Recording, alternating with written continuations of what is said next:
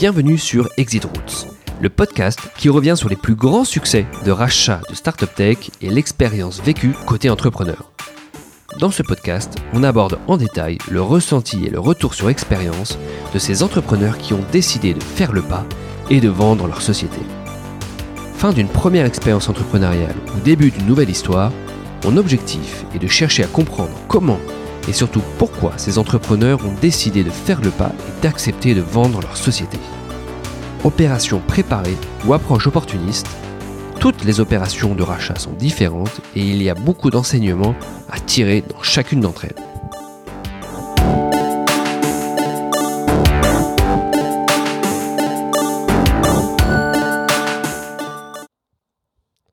Pour ce nouvel épisode du podcast Exit Routes, je suis ravi d'accueillir François Bansillon, le fondateur de la société Ceradar. Bonjour François. Bonjour. Alors je suis ravi de t'accueillir aujourd'hui. On va parler aujourd'hui de Ceradar et plus particulièrement de l'opération qui a consisté à la cession du groupe Ceradar à la société SideTrade. Voilà, juste pour rappeler, Ceradar, mais tu vas nous l'expliquer en détail, c'est une solution de marketing prédictif B2B. Voilà, et la société était anciennement appelée Data Publica. Voilà, ça va parler peut-être à certaines personnes. Avant de commencer et de parler de Ceradar et de parler de cette opération, est-ce qu'on peut revenir un petit peu sur ton histoire et ton profil, qui est assez intéressant puisque j'ai vu que tu viens du monde scientifique et que tu es devenu en fait entrepreneur. C'est suffisamment rare pour être pour s'attarder un petit peu sur ce sujet-là. D'accord, oui, donc j'ai eu une première vie dans la recherche académique à l'université. J'ai été chercheur à l'INRIA, j'ai été professeur à l'université de Paris-Sud. Et puis j'ai passé 12 ans aux États-Unis dans ma vie de chercheur et dans ma vie d'entrepreneur. Et au milieu de ma vie, j'ai basculé de la recherche académique vers l'entrepreneuriat en créant une entreprise à un moment où ça se faisait pas beaucoup en France. C'était la fin des années 80, où il n'existait aucun écosystème construit comme il y a aujourd'hui. Et où on a construit une entreprise qu'on a créée, qu'on a développée, emmenée aux US et vendue là-bas. Voilà. Et alors ça, c'était quelle société ? La société s'appelait O2 Technologies. Elle fabriquait des bases de données orientées objets, des systèmes de gestion de bases de données orientées objets. Donc c'était TechTech. C'était parti d'une technologie qui avait été développée à l'époque par l'INRIA, Bull et Siemens. Et le CNRS, donc toute une combinaison compliquée. On avait construit ça et après ça, on a créé une société pour la commercialiser et la faire croître. Voilà. Et donc ensuite, vous avez copié le modèle avec après Ceradar. Ça, j'ai créé d'autres boîtes. Voilà. Donc Data Publica était la 5e que j'ai ou créée ou dirigée, etc. Voilà. Donc c'est un monde différent, certainement plus intense que le monde académique, mais qui a ses avantages et ses inconvénients. Les deux sont intéressants.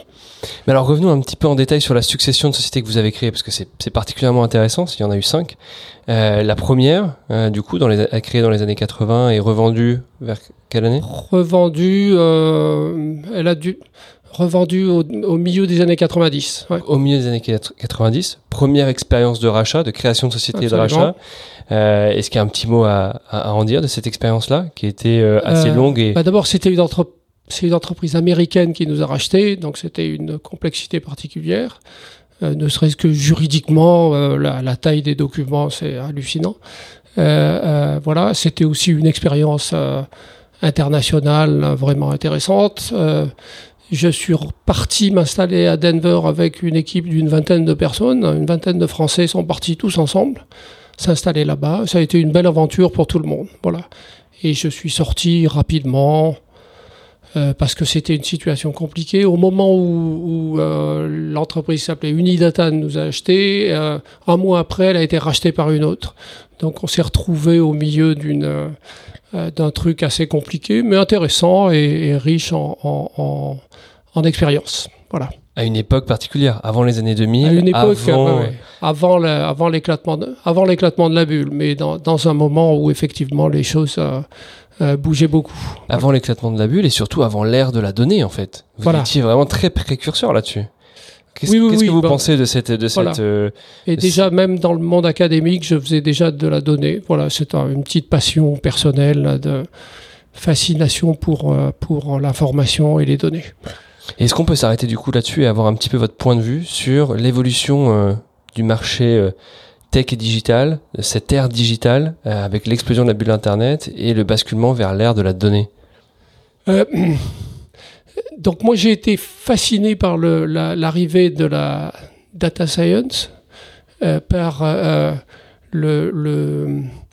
l'importance que ça a pris. Un tout petit peu déçu par le basculement après ça, le remplacement du mot data science par intelligence artificielle, qui est surtout du marketing, d'accord. Donc la technologie qui est derrière reste la même. La partie importante de l'intelligence artificielle qui a réussi, c'est le machine learning, pour tout un tas de raisons historiques de disponibilité des moyens de calcul, de disponibilité des données et d'arrivée de nouveaux algorithmes. Donc ça, on vit un moment vraiment extraordinaire, et le basculement vers les entreprises pilotées par les données, c'est aussi un événement extraordinaire, parce que ça veut dire qu'on essaie de comprendre ce qu'on fait, on essaie de comprendre comment il faut l'améliorer, et donc si on retourne en arrière, on retrouve des choses qu'on disait depuis très longtemps, mais qui maintenant se réalisent de façon concrète dans beaucoup d'entreprises et qui sont compris par beaucoup. Voilà. Passionnant. Et deuxième point sur lequel je voudrais revenir et rebondir, c'est l'expérience de la création d'entreprise dans ces années-là versus maintenant avec, comme tu l'as dit un petit peu au départ, un écosystème totalement différent, beaucoup plus entrepreneur friendly, avec beaucoup de soutien et beaucoup de... Voilà, quel est un peu ton témoignage là-dessus? C'est-à-dire, moi, j'ai appris en même temps que l'écosystème se développait. La première boîte que j'ai créée, O2 Technologies, je connaissais rien. C'était terrifiant, vu qu'au début, je connaissais pas la différence entre un bilan et un compte de résultats, je savais pas comment recruter, je savais pas ce que c'était que le marketing, etc. Et on a vécu des années 80 aux années 2000, la mise en place d'un vrai écosystème en France, qui reste toujours quand même drivé et piloté par ce qui se passe aux États-Unis, qui reste le modèle, mais la mise en place des capitaux risqueurs, ne serait-ce que le vocabulaire, la structure des deals, l'ensemble des acteurs, la légalisation du processus, avec l'arrivée malheureuse des juristes. Donc, moi, O2 Technologies, on a fait 7 ans de vie sans parler à un avocat. D'accord. Maintenant, ça n'existe plus. D'accord. On peut pas. Alors, ils apportent effectivement quelque chose, mais on peut toujours se poser la question de l'intérêt, du plus et du moins. Voilà. Donc ça, c'était fascinant, et de voir que cette mutation continue en professionnalisant, et maintenant on a un écosystème à Paris qui est vibrant, qui est intéressant, où on peut rencontrer du monde. Voilà, donc c'est plus intéressant de le faire maintenant. Je reprends. Est-ce que c'est plus intéressant maintenant? Non, c'est différent. C'est ça. C'est différent. Du coup, très vite, de O2 Technologies à Ceradar, il y a eu combien de sociétés? 5 en tout. Je suis passé par Mandrakesoft, qui était le champion français du Linux, que je n'ai pas fondé, mais où je suis venu après les fondateurs. J'ai créé une société qui s'appelle Xylem, qui faisait des bases de données XML, qui existe encore sous une forme bizarre aux États-Unis. Qu'est-ce qu'il y a eu d'autre? J'ai fait une boîte aux États-Unis qui s'appelait Arioso, dans les assurances santé, qui s'est plantée au moment de l'éclatement de la bulle. Donc j'ai fait des boîtes qui ont réussi et des boîtes qui ont échoué. Mais un vrai profil de sérieux. La vie, quoi. La vie. Voilà. Et donc je me suis retrouvé après Mandrakesoft. j'ai cherché les nouvelles choses à faire et j'ai monté un projet de recherche et développement qui s'appelait Data Publica, qui a été financé par c'est NKM à l'époque qui avait lancé un appel à projet sur le Web 2 innovant ou un truc comme ça. Donc le projet a été accepté, on a développé une techno et après ça j'ai cherché qu'est-ce qu'on pouvait en faire et comment on pouvait la valoriser, la monétiser. J'ai rencontré Christian Frisch qui a été mon associé, on a monté la boîte à deux. Christian a fait la partie technique, moi j'ai fait la partie plus business, commerce, mais on se mêlait chacun du boulot de l'autre et on a créé ensemble la société en 2011 avec au départ un petit soutien d'un capital risqueur qui s'appelle IT2 qui est attaché à l'INRIA, vu que l'INRIA est resté un petit peu ma famille de pensée et de technologie. Voilà, on a monté la boîte avec un projet initial dont il n'est rien resté après, bien sûr. C'est-à-dire qu'on a pivoté 3 fois au début. Au début, on est parti sur l'open data, qui est un sujet magnifique et passionnant. Et qui était un peu le sujet de Data Publica au départ. Oui, voilà. D'ailleurs, le nom de ça, c'est naturel. Data. Donc, on a démarré avant que n'existe data.gouv et on avait fait l'annuaire des données ouvertes en France. D'accord ? Ce qu'a fait data.gouv après. Je pensais naïvement que le jour où se créerait data.gouv, il reprendrait ce qu'on avait fait. Mais c'était sous-estimer l'effet NIH des princes qui nous gouvernent. Voilà. Et après, data.gouv est devenu un truc super grâce à Henri Verdier, donc, et c'est une autre histoire. Donc, il n'y avait pas de business à faire là-dedans sur l'angle qu'on avait pris. Donc, on est passé sur un deuxième modèle qui était de vendre de la donnée en ligne, une place de marché de vente de données sur lequel il y avait du gratuit et du payant. On a monté la place de marché à toute vitesse, ça marchait, c'était super intéressant. En 6 mois, on a gagné 400 €, donc on a replié ça immédiatement. On est passé à un autre modèle où on vendait de la donnée sur mesure. D'accord ? Et donc ça, c'est un modèle qui a du sens. C'est dites-moi les données dont vous avez besoin et je vais les trouver pour vous. Et parce qu'on sait crawler, scraper, traiter, etc., on sait où sont les données. Donc là, il y a une vraie demande. Okay, on avait fait trouvez-moi les prix des chambres de tous les hôtels parisiens pour tous les jours de l'année, suivant toutes les dates de réservation. Trouvez-moi les bornes de recharge de véhicules électriques en France. Tchac, tchac. On faisait ça à chaque fois et on construit des données, des jeux de données qui sont mis à jour, donc permanents, et qui ont une vie, voilà, et qui se vendent par abonnement. Donc ça avait un sens. Et on a pivoté une troisième fois quand on a vu qu'on avait de plus en plus de demandes sur les données des entreprises, parce qu'on faisait tout, on faisait n'importe quoi. Et au bout d'un moment, on a eu de plus en plus, trouvez-moi l'entreprise qui, trouvez-moi l'entreprise que, trouvez-moi telle donnée sur les entreprises. Et c'est là qu'on a basculé vers ces radars et avec une application qui était spécifique, c'est aider les entreprises B2B à trouver leurs prochains clients. D'accord ? Et donc c'est vraiment fort de toute la donnée qui a pu être amassée. J'imagine que il a fallu développer des scrappers à chaque fois différents pour les différents use cases sur le pivot juste précédent. Ouais. Donc c'est vrai que d'un point de vue technologique, vous étiez bien armé. Est-ce qu'on peut juste détailler un petit peu la puissance technologique de l'outil C-Radar sur la partie collecte de données, traitement de la donnée ? Alors l'outil C-Radar, c'est un outil qui ramasse l'ensemble des données existantes sur les entreprises. On a commencé par la France. D'accord. Aujourd'hui, on a 28 millions d'entreprises couvrant 7 ou 8 pays et on est en train de faire l'ensemble de l'Europe. Okay. Donc la force, c'est à partir de l'identité de l'entreprise, c'est trouver son site web. C'est un exercice difficile. Faire un robot qui identifie le site web de l'entreprise, ça paraît simple. Un humain le fait de façon simple. Une machine a du mal à le faire. Oui, parce que là-dessus, il y a des problématiques de désambiguïsation. Comme Absolument. par exemple, on cherche Orange, voilà. Orange la société, Absolument. Et ça peut être Orange le fruit. Voilà. Ou on cherche le bar du coin, et le bar du coin, et il s'appelle SLC Inc. Ou un truc comme ça. Donc, une fois qu'on a trouvé le site web, on aspire le contenu du site web, on le stocke chez nous. Donc ça, c'est la partie forte, c'est-à-dire qu'on a chez nous la copie de l'ensemble des sites web de l'ensemble des entreprises françaises et on le met à jour tous les matins. D'accord, vroom, vroom, on passe.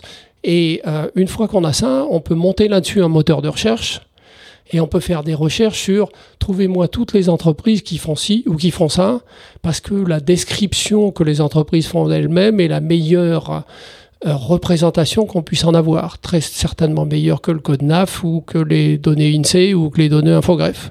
Voilà. Donc c'est ça qui fait la richesse. Et à partir de là, on va faire du machine learning pour trouver des clients, c'est-à-dire on va voir une entreprise, on leur dit donnez-moi la liste de vos clients, on analyse tous ces clients, vu qu'on a déjà les données sur eux, vu qu'on a les données sur toutes les entreprises, et après ça, on va trouver tous les gens qui ressemblent à leurs clients. Donc on fait de la reco comme fait Amazon, mais au lieu de dire si tu as aimé ce livre et tu as aimé ce livre, tu as aimé ce livre, nous on fait si tu as vendu à cette entreprise et à celle-là, tu vendras à celle-là. Donc c'est l'aspect collaborative filtering, si on reprend la partie un peu tech. Et donc c'est vraiment du big data, c'est vraiment du machine learning, c'est vraiment du recueil de données, crawling, scrapping, etc.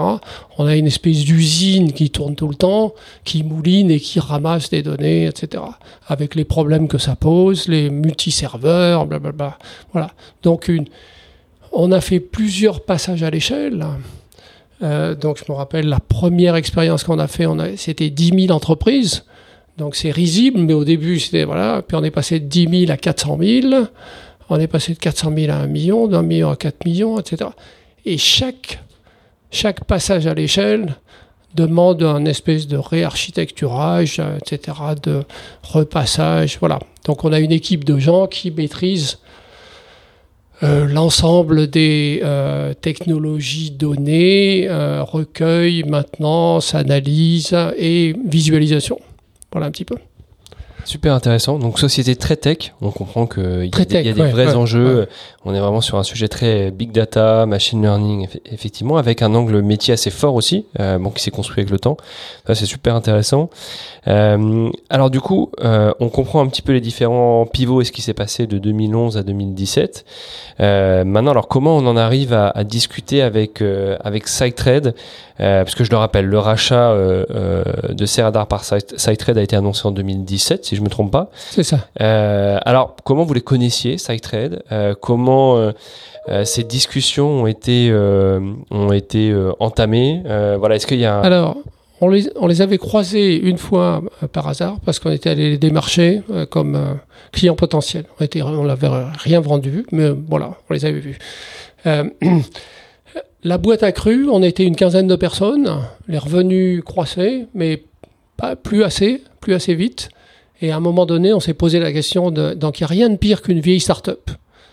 Une start-up, c'est un truc qui croît, qui change, qui bouge beaucoup. Le jour où ça devient un espèce de truc établi qui plafonne ou qui fait 5 ou 10% de croissance par an, on s'est trompé, il faut faire autre chose. D'accord ?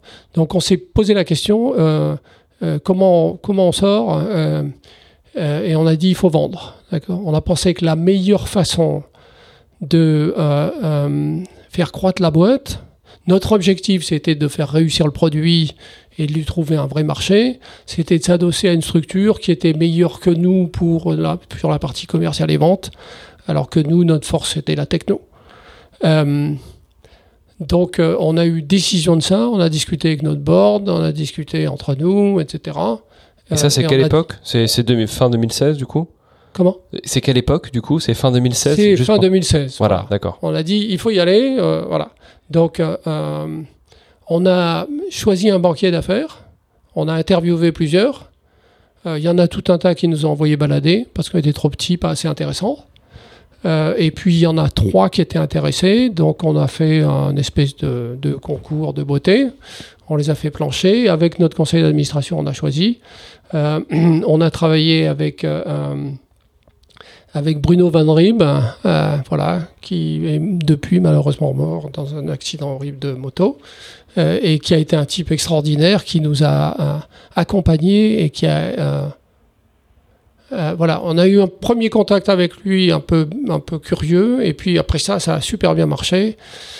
Donc, arrêtons-nous juste là-dessus un tout petit peu. Le choix du conseil, avec un petit retour sur expérience, sur la façon dont ça s'est passé, et si c'était le bon choix, comment vous avez fait votre choix, etc. On a fait plancher 3 boîtes, on les a écoutées, on a écouté des avis internes. Moi, je connaissais pas les critères. Peut-être qu'on a pris un peu celui dont on pensait qu'il était le plus enthousiaste pour le projet. Donc Bruno, le truc lui a tout de suite branché. Il a vu tout de suite les points forts.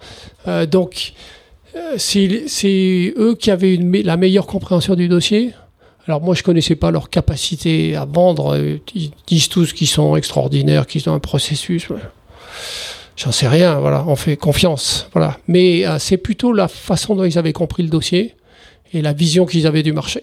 Voilà. Donc ils comprenaient le business du SaaS, ils comprenaient la valorisation d'un business SaaS, etc. Alors, ils ont démarré le processus.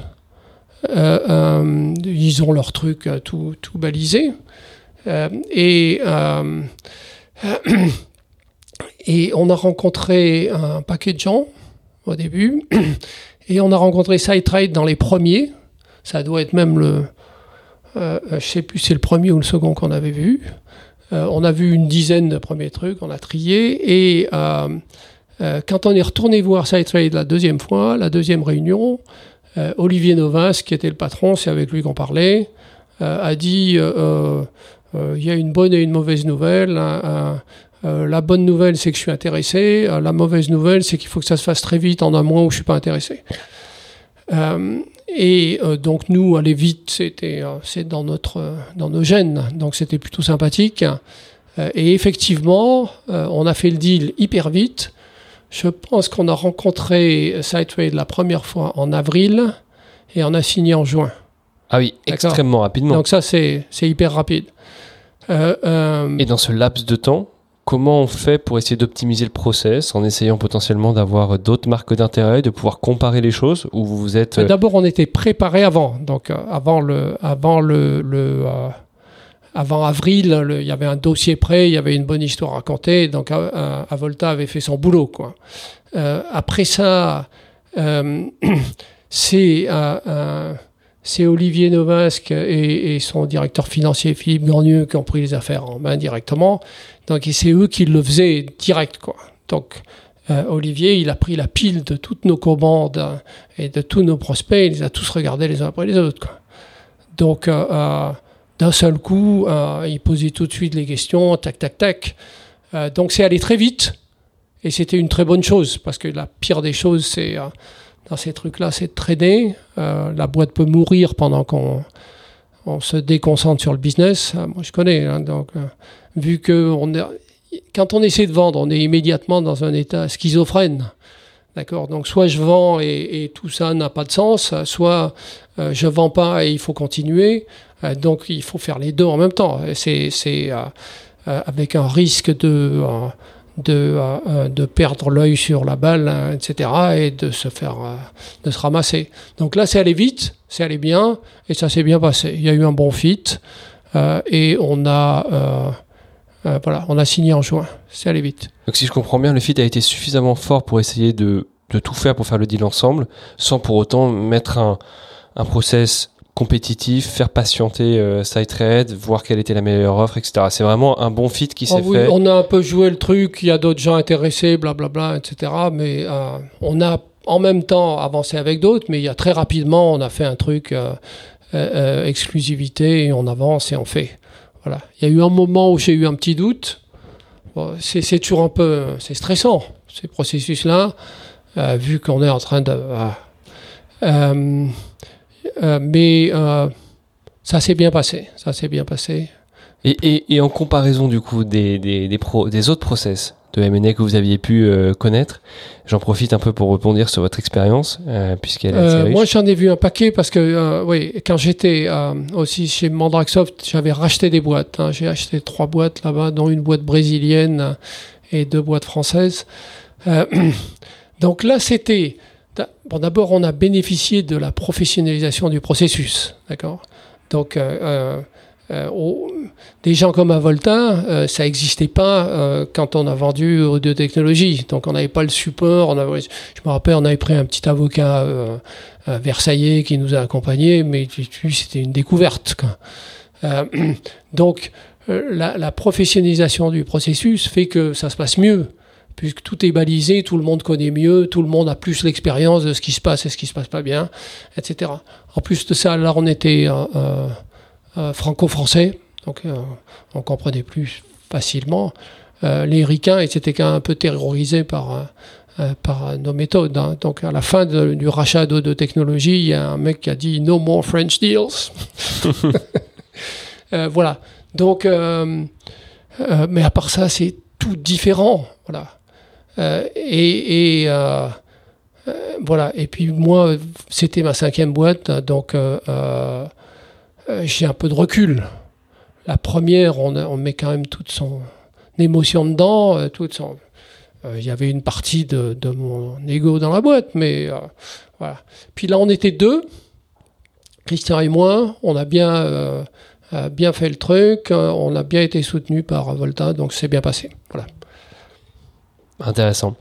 Et si on revient juste un tout petit peu sur le rationnel du deal entre SideTrade et Serada, puisque tu nous l'as mentionné, il y a un fit assez évident qui s'est fait, un fit d'homme, mais aussi du coup d'un point de vue stratégique. Alors juste si on s'arrête 2 petites minutes là-dessus, quel était le fit vraiment stratégique et la vision sur la combinaison de... Alors il y avait une particularité, c'est que SideTrade venait déjà de racheter 2 boîtes. C'est ça. Voilà. D'accord. SideTrade avait racheté ICO, qui faisait de l'engagement client, et SideTrade avait racheté Bright Target, qui est une boîte anglaise qui faisait de la rétention, upsell, cross-sell.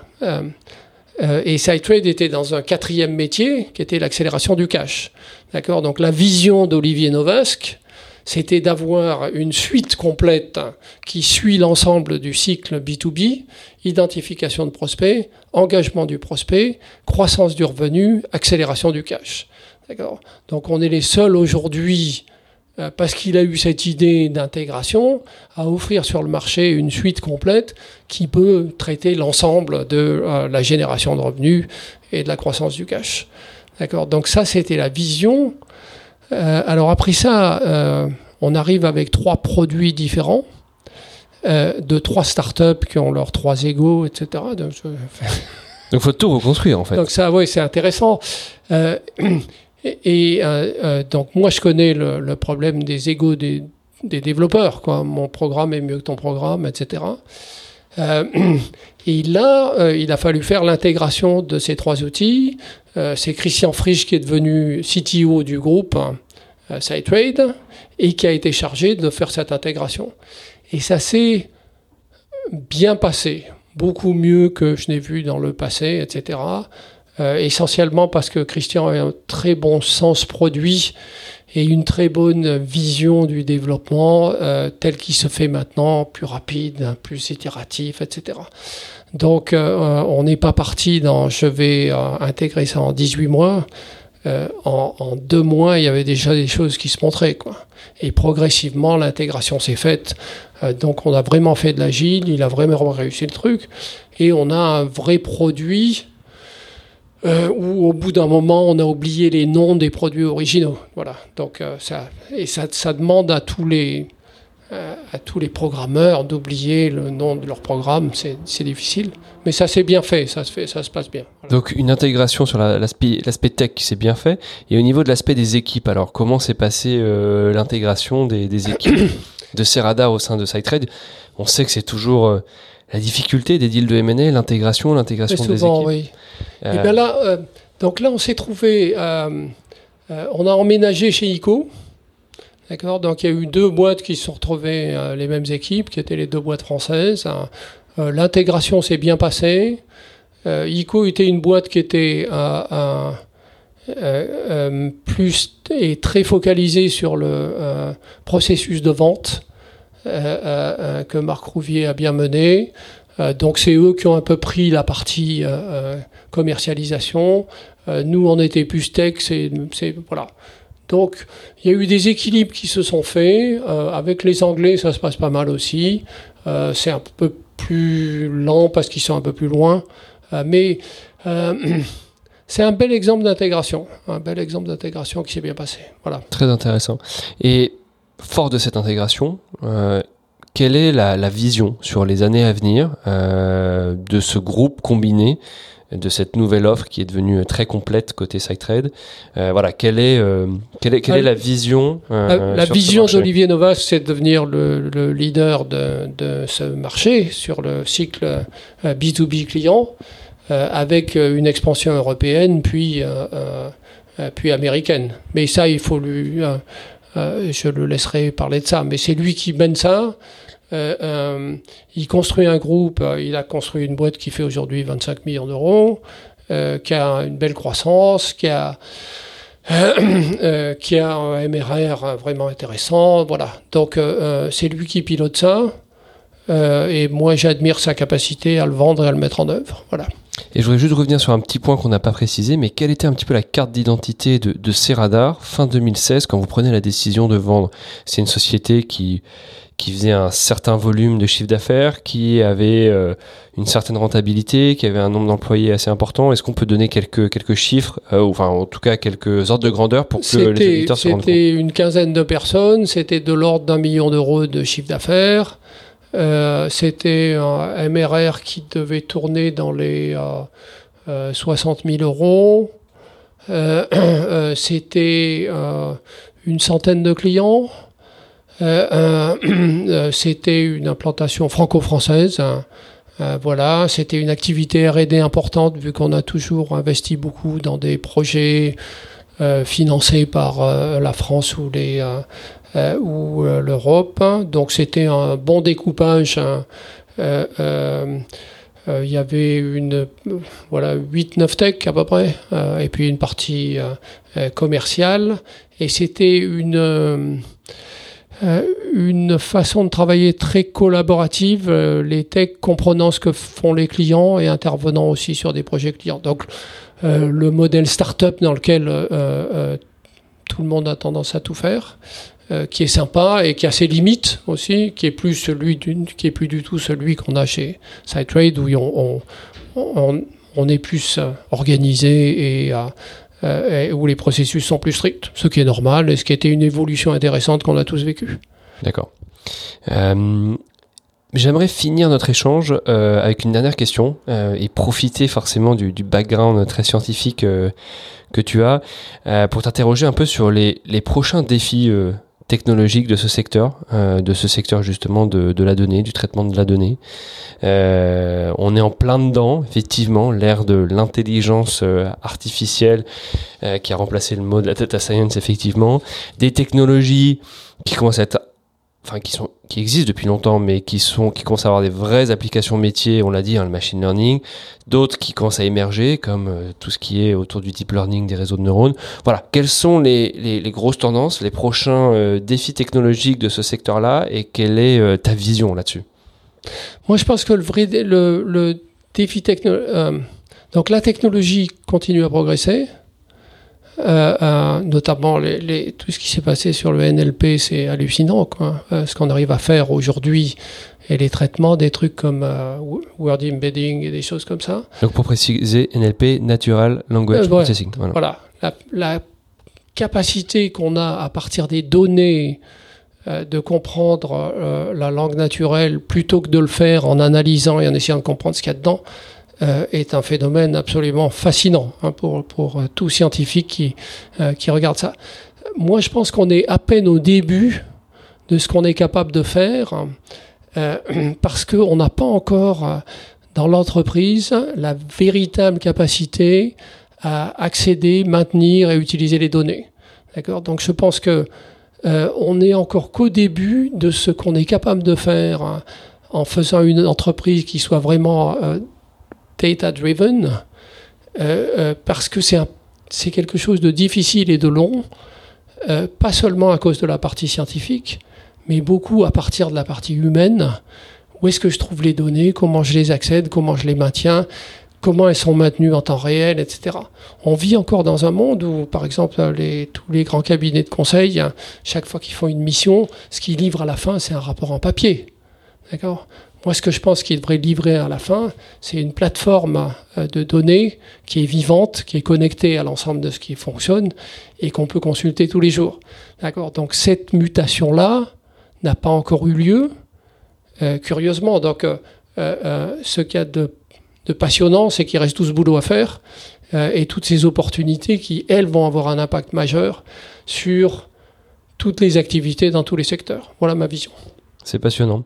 Merci beaucoup pour ton temps, François. Merci Bruno. Hugo.